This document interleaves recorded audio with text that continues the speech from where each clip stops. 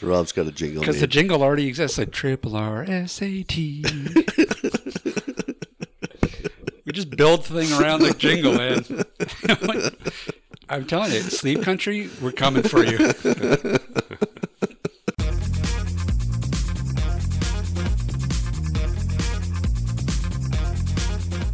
Welcome to AT Banter, the podcast where we discuss anything and everything regarding the world of assistive technology.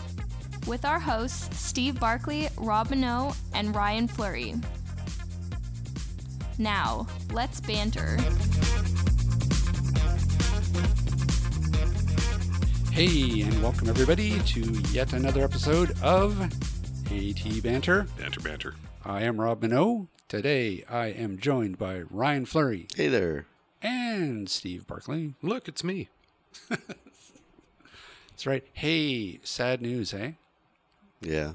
Stuart McLean. Oh, yeah, Stuart Vinyl McLean Cafe. died. The end of the Vinyl Cafe. Oh, It's so sad. yeah. Listened to that for years. Yeah, that was crazy. Yeah, I know this is a real cultural thing because the number of people who have on my social feeds been lamenting this and talking about how much they listen to it, I feel almost un-Canadian. I think I've listened to Vinyl Cafe maybe twice in my life. Oh, really? Yeah. I'll download the podcast and go back and listen to some of them. He's just such a good storyteller. Yeah. You know.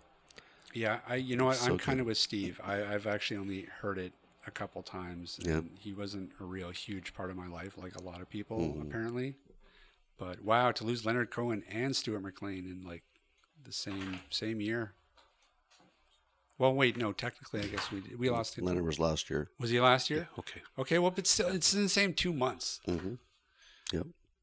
It's pretty bad. Yeah, that's a big hit to Canadian culture right there. And the tragic, what's his name? Tragically Hip.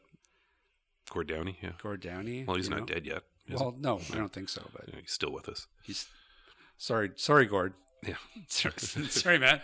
Reports of your death have been greatly I didn't exaggerated. mean he was dead, but I just That's mean, fake news, Rob. Fake news. It's an alternative fact. We're going to get banned from Facebook. Hey, so I'm excited about today's episode. Yes, we're right in your wheelhouse here. Both our wheelhouses. Come on, you're a video game geek too. I don't think I'm a video game geek to the same level that Maybe you're not, a video game but we're geek. kindred spirits. Yes. We're kindred spirits. We're going to be talking to Mark Barley, who is the executive director and founder of the Able Gamers Foundation. Fan bloody-tastic. I know. A topic near and dear to our hearts. Yep. Video games. Ryan, what was your favorite video game growing up? Well, when I was growing up, we had ColecoVision. Yep.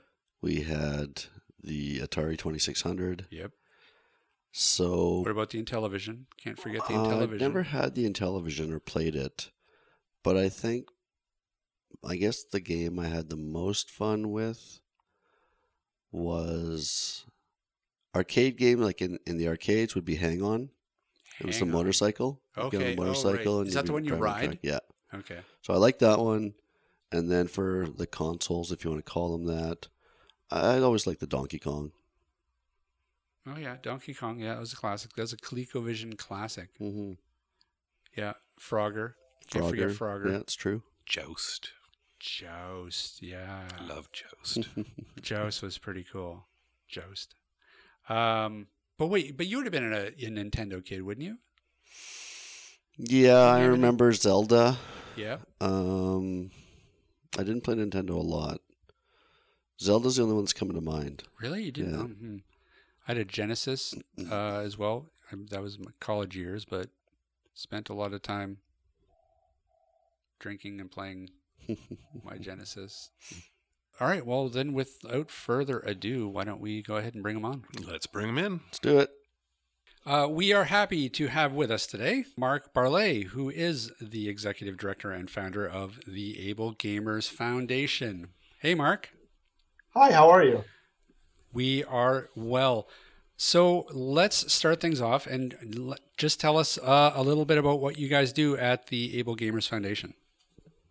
So Able Gamers is a charity that was really founded to make sure that people with disabilities can have a rich social life and rich social experiences using video games as kind of the tool in which we do that.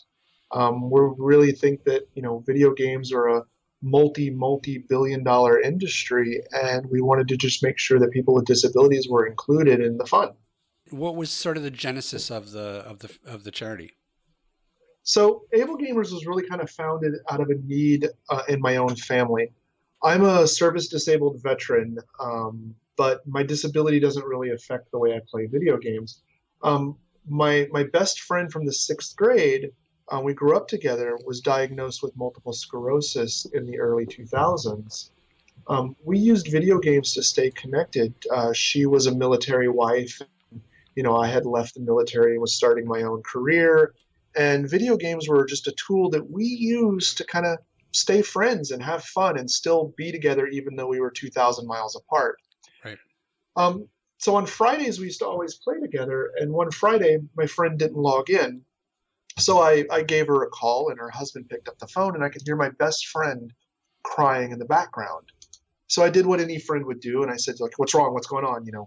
And what we found out was that day, multiple sclerosis had decided that the hand that she plays with her mouse with didn't want to work. And so she wasn't going to be gaming. And she was really upset because, multiple sclerosis was taking away something she really, really loved. And so instead of playing that night, I kind of spent time on the internet looking for some solutions that I thought would help her, because my Friday nights were something I looked forward to, and I didn't want them to go away. And we weren't really finding anything that was actionable. So we kind of took that as a calling, that maybe if disabilities was affecting the way my family was enjoying video games, and there might be other people that had a similar challenge. And so the mission of Able Gamers was born. And just out of curiosity, what game were you guys playing? So at the time we were playing EverQuest 2. So we're kind of dating ourselves. Whoa, yeah. But we started in playing EverQuest. I'm much older than I sound. No, I remember EverQuest. But that was one of the first real social games where you were in a world with other real people. Yeah, that's right. Yeah, definitely before WoW. I mean, sort of WoW came in and sort of broke the mold and changed everything, but certainly before that, EverQuest was the thing. Yeah. So what solution did you eventually come up with for her? So we had found a couple. I mean, the thing with, if anyone who has multiple sclerosis knows that, it toys with you. So a month and a half later, her mouse hand came back to life, and she was able to mouse again. But in the meantime, we had found a product that isn't even available anymore, called an Ergodex, which let her move keys anywhere she wanted and program them the way she wanted. And she could she was able to create a little custom keyboard that allowed her to use her left hand to mouse, because we'd streamline the keyboard for her right hand, which she was having problems with, to the point where she could actually play a little bit again. And what we really initially created was just a safe space for people with disabilities. We kind of created a website, and our idea was, well, people can have a place to share solutions, and people will have a place to ask questions, and other people with disabilities can kind of share what they did. And that worked a little bit, but it didn't work like we thought it should. So we really just forced us to kind of grow and really own this concept of game accessibility, not just as a safe place, but as a mission to fight for. Right. I mean, I've been seeing, sort of homebrewed accessibility solutions for consoles for quite a while. But they're usually pretty rare, and it's usually sort of just one-offs. Do you? Well, and they are, because every disability, I mean, every person who is looking for ways to interface, needs something slightly different. We actually created, with the help of Evil Controllers, a controller. We really have kind of this thought process when we approach creating custom stuff that 80% of the problem is repeatable. So 80% of talking to the console and having the console listen to whatever device is that challenge is repeatable no matter what the last 20% is. Right. So our approach is really not customized individual solutions from beginning to end, but what we tried to do is standardize 80% of it and customize 20% of it. That makes it repeatable. It also is a little bit better from a funding perspective because you don't have to reinvent the wheel each individual time. And we still get the flexibility we need to help people. So do you guys mainly do you mainly work with hardware, or are you also involved in sort of the software part of it where you're partnering with different game development companies? So Able Gamers really quickly, as we started this endeavor, realized that in order to really win what we wanted, we really had to focus on game developers, because it really doesn't help us at all if the types of options that people with disabilities need aren't included in the game. So very quickly after we started, we realized this and started making inroads into the game space. And I can't actually even tell you the number of patches and the number of features that have been added because of feedback from Able Gamers. I mean, right off the bat, you mentioned World of Warcraft. I can think of at least 5 things that were added over the years to World of Warcraft based solely on the feedback that we were giving the people at Blizzard. One of the first patches, as a matter of fact, to EverQuest 2 was a colorblind patch that I suggested when I went to the studio before the game launched. So one of the first patches that came out for the commercial version of EverQuest 2 was a colorblind, because they had marked their monsters red for harder than what you can do. There was this thing called the con system. So if you could kill it, it was green. If it was going to be a challenge, it was blue. And if it was going to kill you instantly, it was red. Well, people that were red-green colorblind couldn't tell the difference between stuff they could kill and stuff they couldn't. Right. So one of the first patches they added was a visual perspective where they put some kind of filigree around the name of the monster if it was red. So not only was it red, but it also had a visual cue for you. Right. By being fancy, that it was probably going to get fancy on you. Right. Don't poke the dragon. Correct. And so I guess initially, you would be approaching them, but these days, do they approach you and ask you to sort of give a interface, a run through, and give them suggestions? So I'm under a ton of NDAs on a lot of different things, but the answer to your question is yes. I have been privileged to see a lot of amazing games long before they hit the shelf. And through the hard work that me and my team have done, where we have proven ourselves time and time again to be advocates and supporters, oftentimes we just get cold calls. One of my team members will just get a call from their friend at, insert game company here that says, hey, Steve, I'm trying to figure out how we would approach this. Here's what the scenario looks like. What do you think? And, Steve or myself or whoever it is they happen to reach out to, be like, oh, yeah, just do this and this, and I think you'll have it tackled. And they're like, okay, great, thanks, and then just hang up.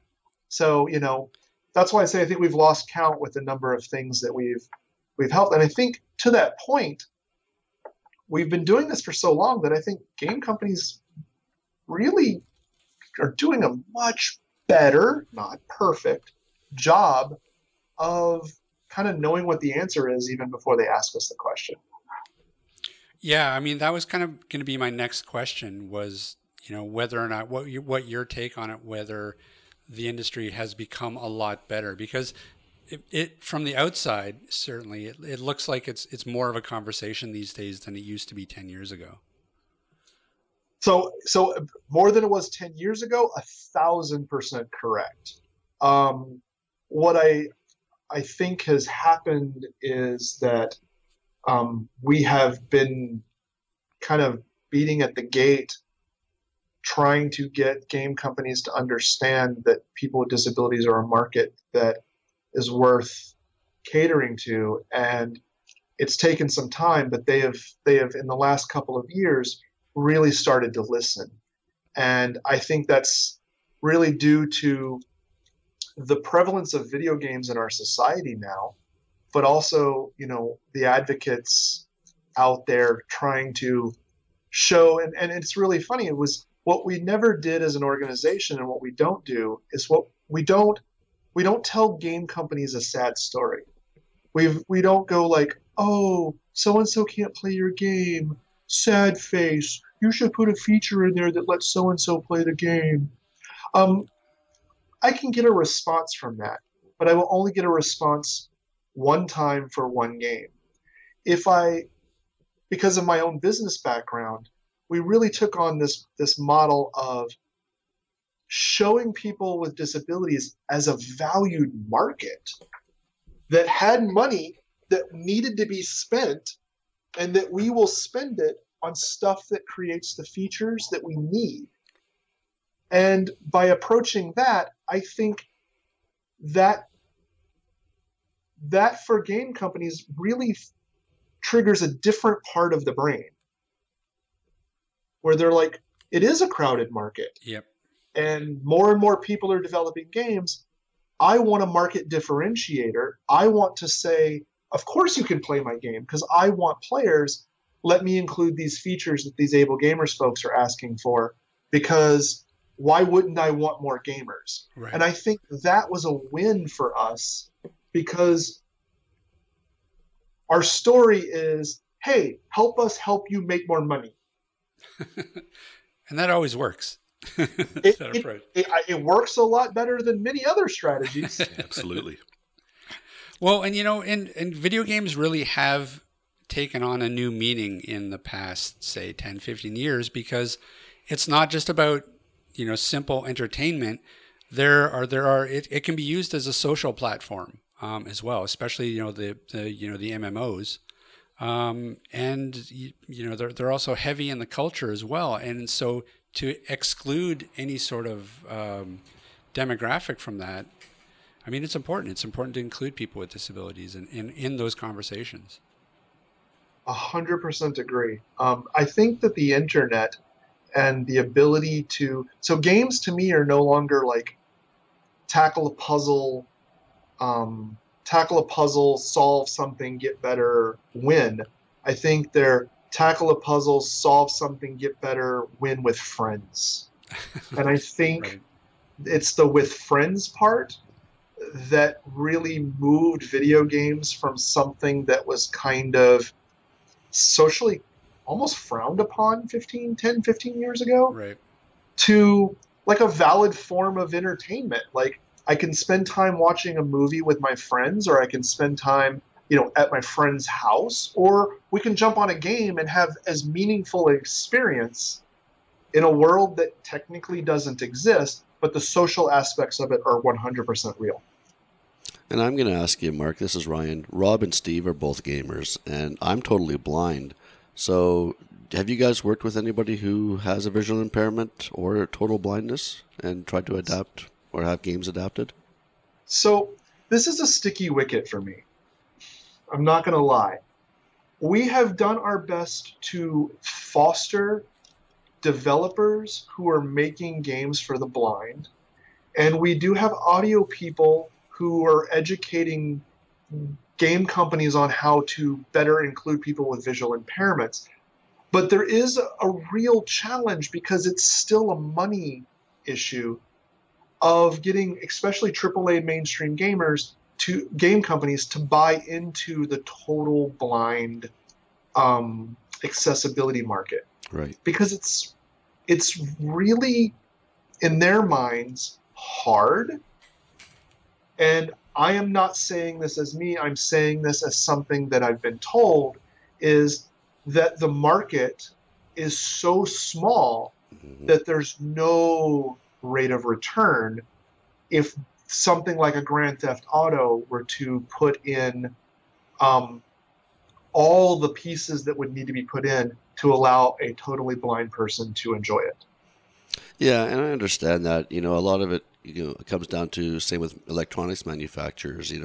Once they realize that building accessibility into their products is important, my dollars are just as important as the next person's. So, as small as the market is.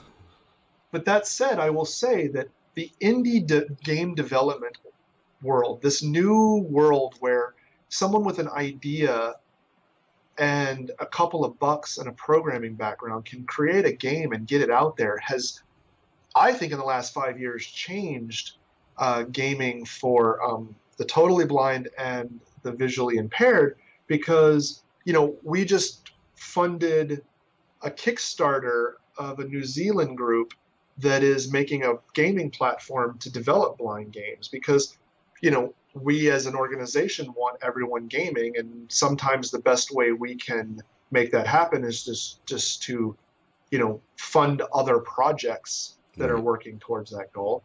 And that to me is the indie market has changed, because the rate of return there is so low, in the sense of, if it's just one guy who has this idea and he pounds it out in a weekend, throws it up on the Steam store, or throws it up in the Android marketplace, he just needs 10 or 15 people to adopt his game, and he's in a net positive. Right. That to me, and that's not just because it's a blind game, that's because that's what the indie marketplace is doing, that a developer can kind of put his own sweat equity into a project and can potentially make money off it without the studios and without the publishers. Right. I think that is a revolution in gaming, not just for the visually impaired, for all gaming. Sure. That is amazing, and why I think accessibility in the AAA space has gotten better. It's because the indies were much earlier adopters.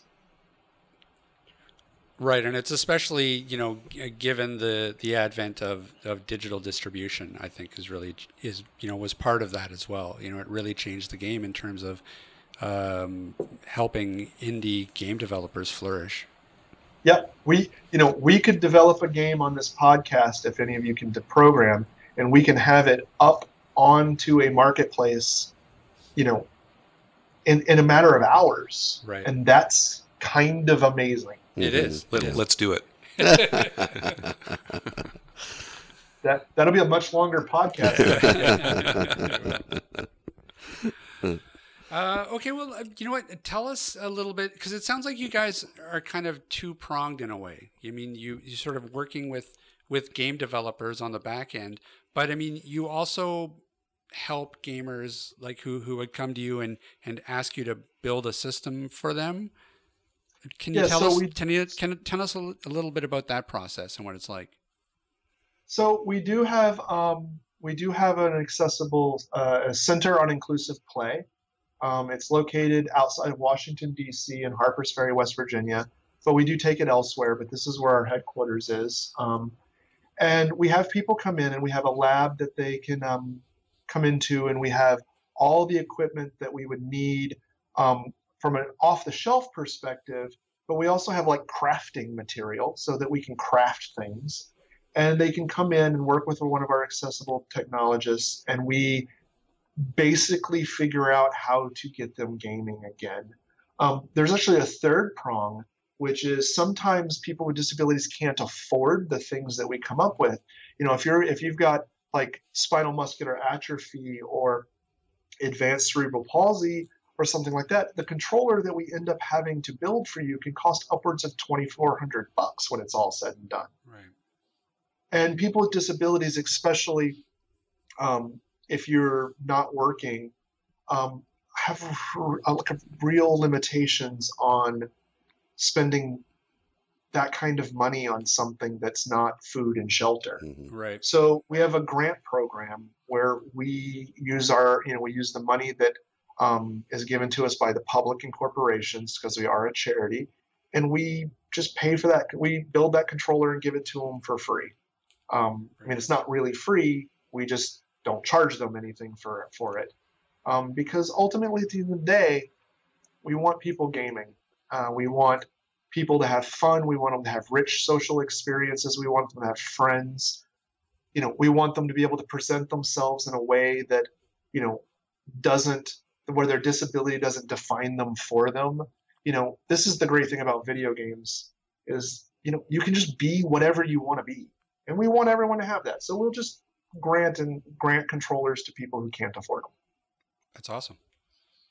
What kind of AT do you actually use to sort of integrate into the different systems? I imagine like switches and eye gaze systems. So we have eye gaze. We use eye gaze style systems. We have this partnership with Evil Controllers where we created the Adroit Switchblade, which is a patch panel for switches that talks natively to Xbox, but we can use some trickery to get it to talk to PlayStations and even computers. But again, it does 80% of the work, and then the switches and the things we build with the switches becomes the 20%. We have had some really great success with the new Xbox Elite controller because it has some features in it that people are gravitating to, like you can program the trigger switches to be so they don't have to be pushed all the way down, but literally just tapped and they'll fire. We do a lot of custom arcade sticks, which are like controllers that are laid out flat on a table. This is really good for somebody who doesn't have fine motor skill, but has control of their arms, but not necessarily their fingers. We even have quad sticks, so controllers that just use your mouth and your breath to control games.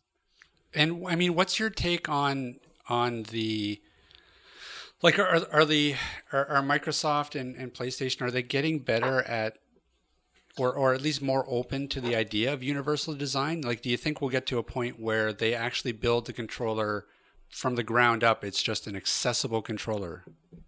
Do I think that we're going to see a controller that is universally designed ready? I'd like to think so. Am I going to see it in the near future? I don't know. But I will say that with the controllers the way they are, where they have, it's possible. Now, is Microsoft paying attention? I do think they're paying attention. But I don't know when we're going to see something like that. But I would like to see it. Well, I do know that they've started working on incorporating narrator into the Xbox as well. So accessibility seems to be, a big push right now in the mainstream. Well, there's a reason for that, though. There's a legitimate reason. So our Federal Communications Commission a couple of years ago passed something called the CVAA, which, in really going to dumb it down, but it talks about telephony and how people with visual impairments can use communication. And for a long time, for a couple of years, gaming devices were waived out of this need. But that waiver has expired. And in the process of that waiver expiring, game companies, because they had to comply, were starting to make this exploration into how they could do this. Now, what I think is really great about this is that was a catalyst, but now that they've started doing it, I think that's why you're seeing the big push for accessibility. CVAA doesn't really require accessibility, from what I've read, beyond this really small use case. But companies, what it did do is it woke up where, they had heard us before talking about us, but now the federal government is telling them, hey, you need to pay attention to this piece of disability legislation. And they kind of went, oh, okay. And then so to their credit, I think that they are taking it further than now they're seeing, oh, this isn't that hard. And what they're asking for isn't really that big of a deal. Right. I mean, Microsoft just released in their patch, I can't remember exactly what it's called, but it allows you to tether two controllers together as if they were one controller. Now, most people would go, that sounds kind of goofy. But for someone who might have no ability to hold a controller, having a controller that they can control with their left hand and the other side they can control with their right hand, Right. and they don't have to be near each other, that was an accessibility feature. Right. Huh. I just want to be able to use a mouse instead of a controller. I'm a diehard PC gamer, and my son just kicks my ass on any kind of console. I can tell you how to. Oh, can you? It's possible. Oh yeah, it's possible. Anything is possible. Well, let me ask you this then. In terms of the different platforms, because you're dealing with PC gaming, you're dealing with Xbox, and you're dealing with PlayStation. Is any one system or console a little easier to customize than the other? Yes. Truth be told, PC gaming is the winner. Right. Because the USB port is open. Right. So I don't need tricks. I don't need gimmicks. I don't need hoops to talk to a PC. I need tricks. I need gimmicks. I need hacks to talk to the PlayStation and Xbox, because the communication protocol between that controller and that device is an encrypted, closed loop system. Right. And you can make Xbox controllers or PlayStation controllers, but the SDK is a $300,000 to $1 million license. Ouch. Wow. Meanwhile, you can download a basic HUD driver for free and build a peripheral that uses HUD, which is, and USB for nothing. Right. So, but the reality is not all games are on PC, so we work with all of them. But if I were coming into gaming for the first time and wanted the most flexibility I could possibly get, I would steer you towards the PC. Yeah, I suspected that. But is the Xbox though a little easier than the PlayStation because it's similar to Windows, a Windows hierarchy, No. or PC hierarchy? No, because the one thing that's blocking it is the protocol between the controller and the machine. Right. So do you always modify the controllers? Like, do you ever interface directly with the machine itself? You can't. That's the problem. Oh, okay. It only listens to one thing. So everything has to basically dongle off of a controller. There's a chip sitting on the board that has a license key in it, and basically the communication is, hey, are you real? Yes, here's my number. Got it, let's talk. I have to negotiate that every single time, and the only way I can negotiate that is to do it through the controller. Now, here's a question, and just pure conjecture. Mm-hmm. Do you think that that's something that they would ever look at and change on the consoles to make it easier? Pure conjecture, probably. If the demand was there, and more importantly, if PlayStation did it and Xbox didn't, Right. or Xbox did it and PlayStation didn't, they're in a competition. Right. So it's really who's going to blink. Right. But the reality is they make a ton of money off of controllers. You lose them, you break them, and they charge you $65 for a new one. I think the thing probably costs $6 to make, Yeah, that's a good point. which is why they charge $200,000 to $1 million for an SDK, because they want their money. Right. So way back in the day, going back, well, maybe not that many years ago, but with the early PlayStations, there used to be all kinds of hacks and mods for them, mostly around trying to steal games. But is that not around anymore? Has that pretty much been defeated by the manufacturers? Any kind of hardware modding?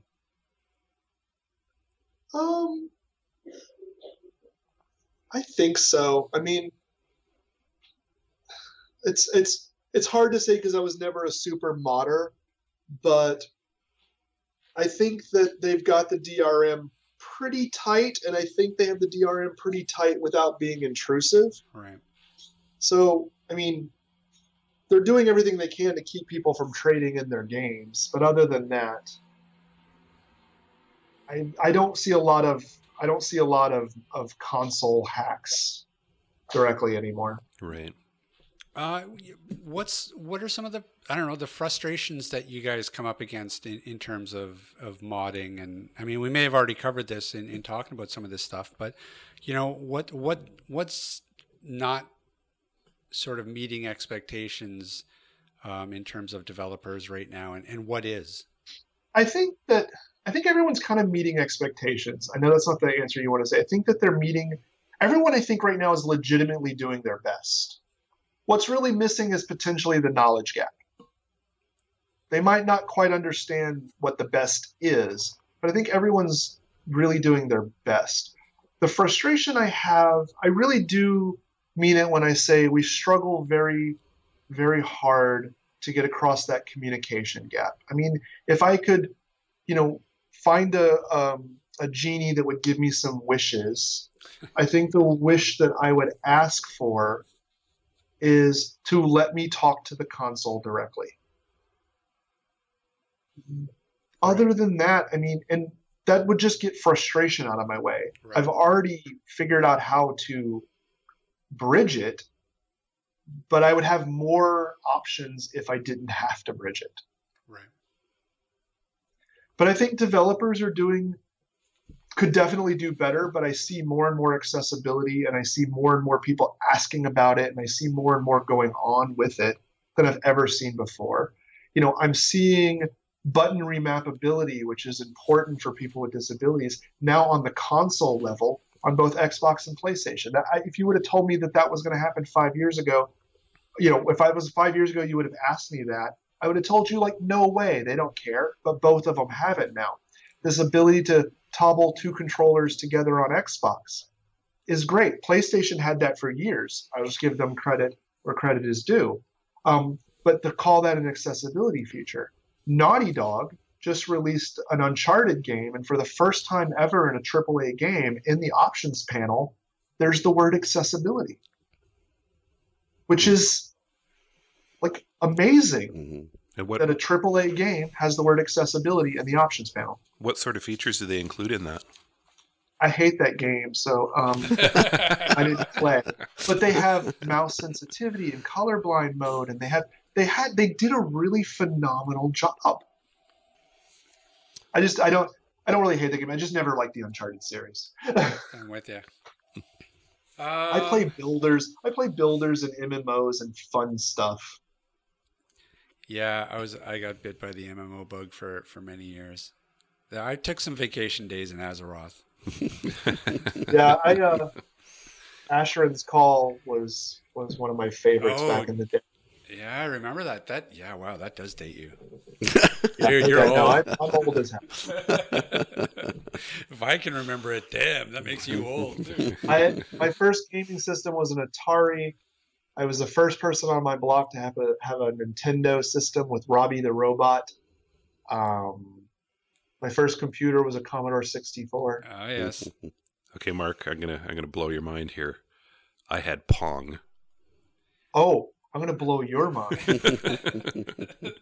I got to play the Brown Box, which was the proto Pong with the guy that created Ralph Baer in his basement. Okay, you've got way better nerd cred than I do. And I have a YouTube of it. Wow. And he also created Simon, the game with the 4 colors. Oh, no kidding. Oh my God, really? And he signed my Simon for me. Wow. Holy crap. He passed away a couple of years ago. His story was amazing. He fled Nazi Germany, came to the United States, joined the army. Because he could speak German, they sent him to England to help translate messages. He helped win the war, came back, used his GI Bill, went to college, and then invented video games. Wow. Holy crap. Crazy. Oh, I remember those Simons. The big red thing, the big red brick. Yeah. Yep. Yeah. Beep, boop, boop. Yep. Oh my God, that's right. And speaking as somebody who's blind again, that's one of the games that's accessible to me. So I want to start playing Call of Duty. Make it happen, Mark. I'm working on it. I'm going to tell you again. I don't play a lot of shooters. I'm loving Battlefield 1 right now. I don't really like modern warfare games because I was in the military, and you either go one way or the other. You either like modern warfare games or you don't, and I'm kind of in the don't. But Battlefield 1 went back to World War One, so I don't really have references for that, and I'm enjoying the heck out of that game. Yeah, I just want to play something other than card games. Well, Getting kind of tired of them.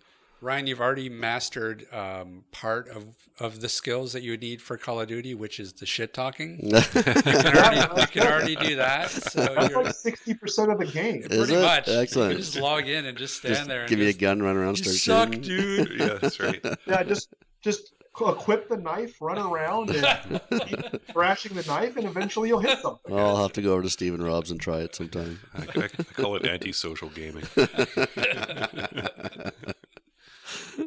Tell us a little bit about what kind of events you guys go to.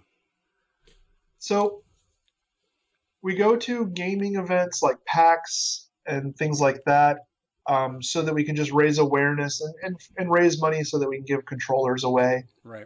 We go to events like Abilities Expo. We were actually, the last one we did was in Toronto, where we bring kind of the stuff from the lab to show people with disabilities some of the controllers that might be available to them.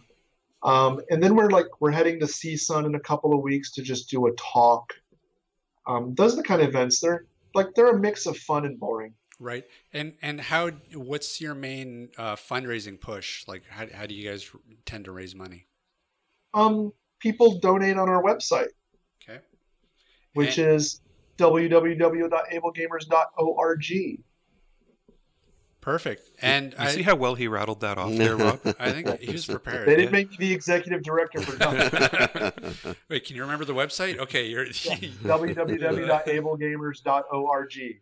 Great. And I'm assuming that anybody who is also interested in reaching out and maybe talking to you about a system or what you can do for them can reach you the same way? Yeah, if you go to our website, there's a button right at the top that says Get Help, and then follow the Get Help path, and you can send us a message. We'll ask you some questions and help streamline, so that we understand exactly what you need help with. And we will do our best to get a response to you. We are mostly a volunteer organization, so we're not always as quick as we should be, but we do get through all of it, and we will try to guide you where you need to be. Fantastic. And we'll make sure that we include a link in the show notes to the site. So yeah, anybody who is interested, throwing them some money, you need a customization to your system, drop them a line. It's true. Mark, thanks so much for stopping by and chatting with us. This was really cool. Thank you very much for having me. Okay, Mark. Thank you, Mark. All right. Thanks much, Mark. Bye-bye. Take care. That was Well, pretty cool. good. That was cool. Yeah. That was very interesting. Right, Ryan? I want to play video games. You So know tired what? of blackjack and No, solitaire he's and got crap like that. He's got a really good point about Call of Duty, man. Just equip the knife and just run. Just run at things. Like, honestly, like, When they hit walls and buildings and stuff. that's Oh, yeah. not. That doesn't matter. Just all you need to know is how to stab and just run and stab. Honestly, that's not all that much different on how I play, anyways. It's true, right, Steve? Steve's played. Really, I think rather than the knife, you should equip the grenade. Oh, even better. Because trust me, we're all playing against 12-year-olds, Yeah. and they're all just Kicking our ass sniping anyway. us Oh, from a they're roof just somewhere Killing anyway. us. God, I remember Mike wasn't Call of Duty. What was it? Oh no, I think it was one of the Call of Duties. He got it on the console, and I'm used to playing it online, so I was okay online. I wasn't good, but Right. I could hold my own for 2 or 3 minutes.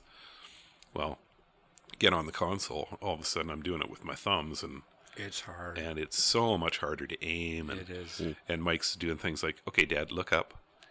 Look, no, a little higher, little higher. Okay, a little to the left. Boom! Yeah, And then he'd shoot me as soon as he came on screen. That's funny. no, it's true. I mean, because me and Steve are both the same. We cut our teeth on first-person shooting on the PC. Yeah. Like, that's where all the games were. Like I remember when I first started here. Remember you were big into Rainbow Six, Yep. right? Yeah. You had parties you'd LAN parties and stuff that you'd play that Yeah. every Friday. And yeah, so it's the same for me. So it's hard to make that transition to a console first-person shooter. I still suck at it. Yeah.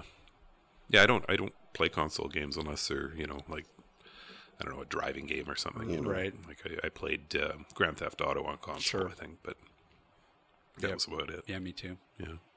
So no, that's super interesting. I mean, it sounds encouraging that the industry is sort of taking more serious look at the idea of universal design. It sounds like both software and hardware. So it's kind of about time. It is. Yeah, for sure. Because he's absolutely right. It's a huge demographic. I mean, especially things like MMOs that do act as a social outlet for people. So people who are, somebody who's in a chair who spends a lot of time at home, it's such a invaluable outlet for them to be able to play with their friends and to be social, right? And for us who aren't nerds, what is MMO?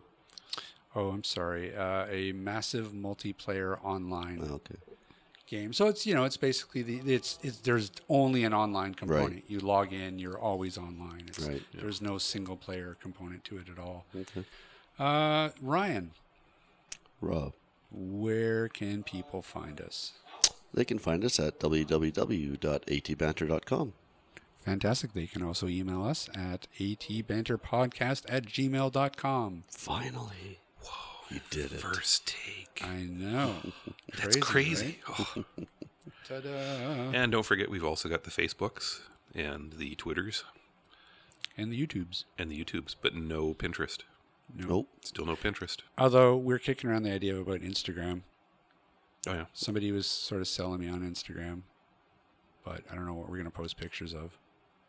Yeah, because nobody wants to see us. Flowers, I guess. I don't know. We'll think of something. Yeah. Yeah, not us. No. No, definitely There's not. us. nothing- Yeah, we've got to stay Hidden. mysterious. That's right. Yeah, That's right. Enshrouded in the fog of the internet. that's right. Just sexy voices. That's right. Excellent. Well, then that is going to do it for us for this week. Thanks, everybody, for listening, and we will see you next week. Ciao.